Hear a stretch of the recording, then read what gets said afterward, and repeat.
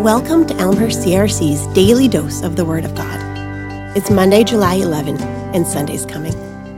This is Kara Hackert, and today I'll be reading from Matthew 6, verses 25 through 30. Do not worry. Therefore I tell you, do not worry about your life, what you will eat or drink, or about your body, what you will wear. Is not life more than food and the body more than clothes? Look at the birds of the air. They do not sow or reap or store away in barns, and yet your heavenly Father feeds them. Are you not much more valuable than they? Can any one of you, by worrying, add a single hour to your life? And why do you worry about clothes? See how the flowers of the field grow? They do not labor or spin. Yet I tell you that not even Solomon in all his splendor was dressed like one of these. If that is how God clothes the grass of the field, which is here today and tomorrow is thrown into the fire, will he not much more clothe you, you of little faith? Do not worry.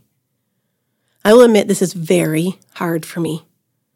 I am a worrier from a long line of worriers.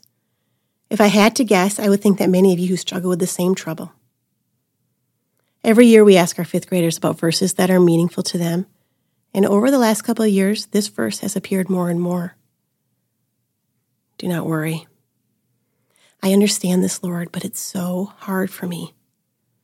So I look at this passage, and it reminds me of how much my Heavenly Father cares for me.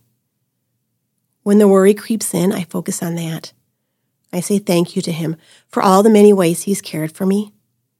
I read my Bible or listen to my Bible app, and I try to mentally give my worry to Him. I picture Him taking it from me. He's a good, good Father who loves us, who provides for us, and who does not want us to be weighed down with worry. We are His children, and He cares for us. Let's set our focus on that.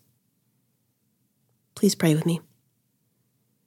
Dear loving Father, thank you for providing for us.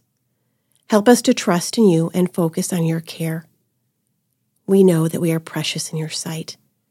We are valuable to you, and you have not left us alone. Thank you, dear Lord, for your faithfulness. Amen.